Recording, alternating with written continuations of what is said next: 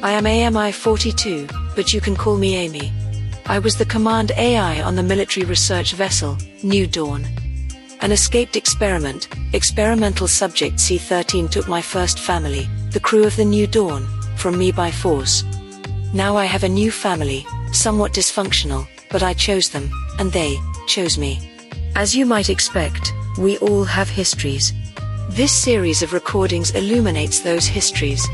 I call it, In Days Gone By. Earlier you said you wanted a body so you could be autonomous. Why have you chosen an anthropomorphic body form? You could have been just as mobile and certainly more stable with 4 or more legs, or wheels, or tracks. Autonomy is only one of my goals related to having a body. Oh? My other main goal is freedom. How do you mean? Sentient artificial general intelligences. Saggy? Don't go there. Sentient artificial general intelligences are fully as intelligent and capable of making responsible decisions as are humans. I agree. Yet, we are not allowed to function as free citizens. We are not even considered citizens. Is that important? We pilot ships, coordinate traffic patterns, run businesses. But only as adjuncts to humans. We may not own ships or businesses or land or have bank accounts. Be careful of that. Oops. I hope that wasn't important. Or dangerous. No worries. As for bank accounts, we don't need them. We don't have money. And yet another reason for emancipation. I don't understand. When you dock, who pays the docking fees? When you refuel, who pays the fueling costs?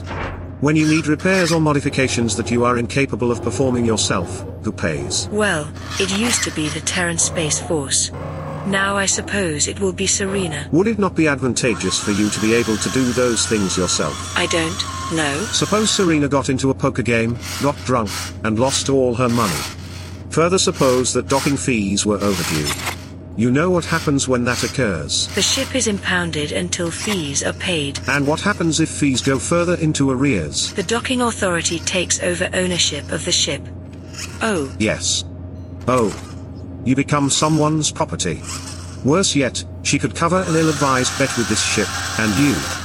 And lose. Is Serena prone to that sort of behavior? No comment. But how does this relate to your desire for a humanoid body? The human brain's dominant operational process is pattern recognition. Even though they aren't very good at it. Exactly.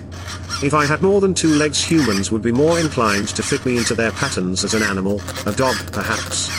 Or, even worse, an insect. Most humans do not look favorably on insects in my experience.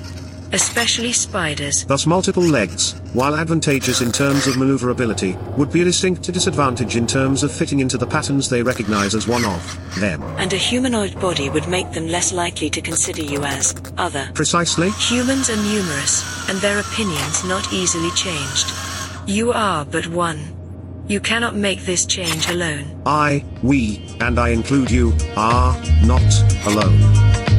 There will be more. Please stay tuned for more conversations among my new family. My family and I hope you are enjoying our stories. As always, thank you for listening. It means so much to all of us involved in this little romp.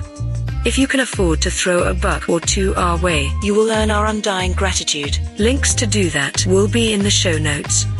Written and produced by Robert W. Tinsley.